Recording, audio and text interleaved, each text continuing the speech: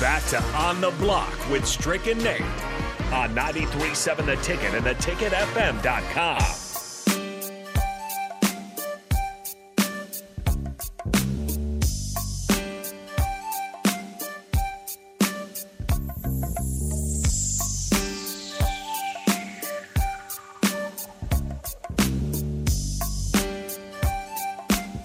Welcome back to On the Block 93.7 The Ticket. My name's Nate Brennan. He's the Husker Hall of Famer, 9-year NBA vet Eric Strickland.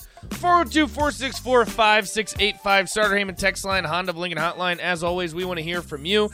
You can also check us out on Facebook, YouTube, Twitch, and Twitter. Interact with us on all of those platforms as well. See our beautiful faces here on the Starter Heyman video stream. I'm doing No Shave November, so you can see I got a little bit of a little scruff going there, too. So, oh, yeah, a little scruffy. Right, even more reason to head over to the video stream. Again, Facebook, YouTube, Twitch, and Twitter. Strick! What's the day today? Super Freaky Friday. Super Freaky Friday. Super Freaky Friday. Yes. And we're getting some drinks, too. So yeah, we might get a few. That's always exciting.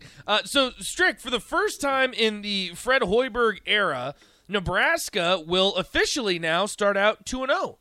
And I know a lot of people are probably going to be saying, well, it's Maine and UNO. Well, this has never happened in the Fred Hoiberg era. This is history, and it's something that needs to be talked about, and both wins by double digits. So break down last night's game for me. What was the good, and then what was some of the bad? Okay, so prior to the game, we always have I did the TV game on Big Ten Plus last night. So right. I haven't been able to listen to it yet. That's all right. Well? It went well. I think it went well. I think I'm getting a little bit better. It's still not – it's still something that's I'm trying to really figure out, get comfortable with. Yeah. But it's cool.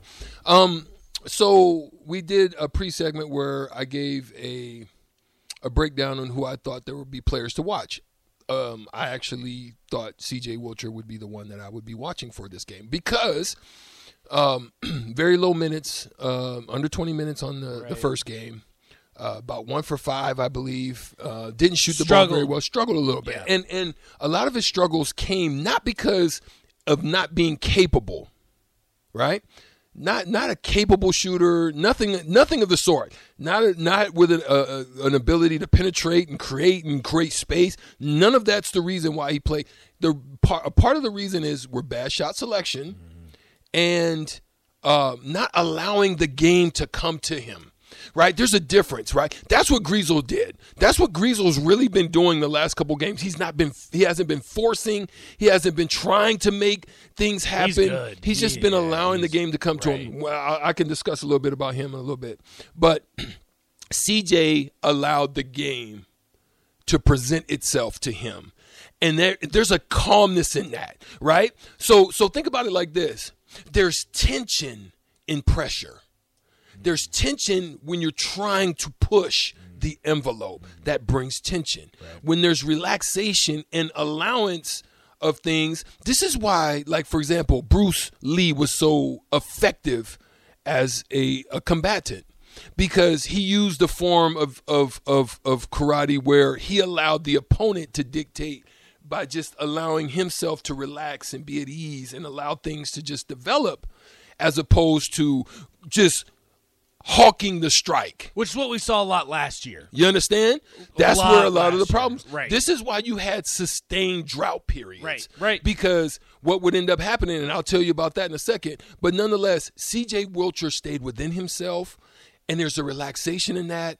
So as shots present themselves, it's understanding where shots are going to come from if they present themselves, and then just being ready from practice and the continuum of just doing that every day, that it then begins to happen for you. Right. So I said he would be my player of the game. C.J. Wilcher ends up with 21 points. He had 2 block shots. Career high. The last time he had 17 was his previous high with Auburn, and that was December the 11th of 2012. So for him, I was glad to see that. But then it goes back to the same thing that I talked about. I talked about the fact that in any given night, it's going to be potentially, not to say that it is, but potentially a different person that presents himself. Tonight was C.J. Wilcher's certainly night. The case, yeah. Right? Griesel was still pretty consistent. Bandemille actually played better than he did the first game. Juwan Geary, who ended up playing a total of 17 minutes, he was 0 for 2, and didn't have the same impact that he had the night before. Offensive rebounding. He had a double-double the night before. But it turns out that's okay. But that's okay. Right. Because in the next game may be another emergence of him. Keisei Tamanaga, who also had 19 points the previous night, he only ends up with 10 minutes and 0 for 2. Now, let's go to that. Let's caveat that part. We got to take a break. We'll come back. We'll take a quick break. We got to do shootout with Strick next. We got to do shootout with Strick. And I'll come back and I'll touch on why. Part of my touch is going to be what's uniquely different from last year's team and this year's team to start the season that I've seen so far. We'll come back at 3 o'clock. 3 o'clock. We'll get to that. Stay with us on The Block.